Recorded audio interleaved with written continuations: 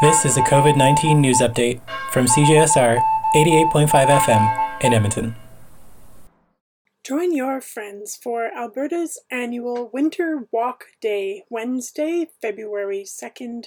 What is Winter Walk Day, you ask? It is a province-wide event hosted by safe, healthy, active people everywhere, Fitness Alberta, Alberta Recreation and Parks Association, Everactive Schools, Alberta Blue Cross, Alberta Motor Association, and the Alberta Government. These kind folks want to encourage Albertans to participate in at least 15 minutes of outdoor activity on Wednesday.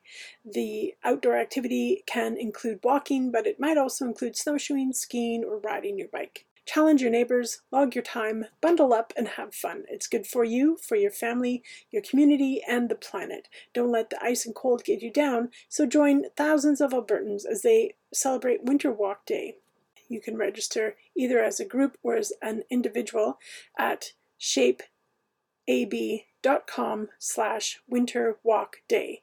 And this website is where you'd post your stories and photos as well. So get out there, February 2nd, 2022 for CJSR. This is Carly Coleman.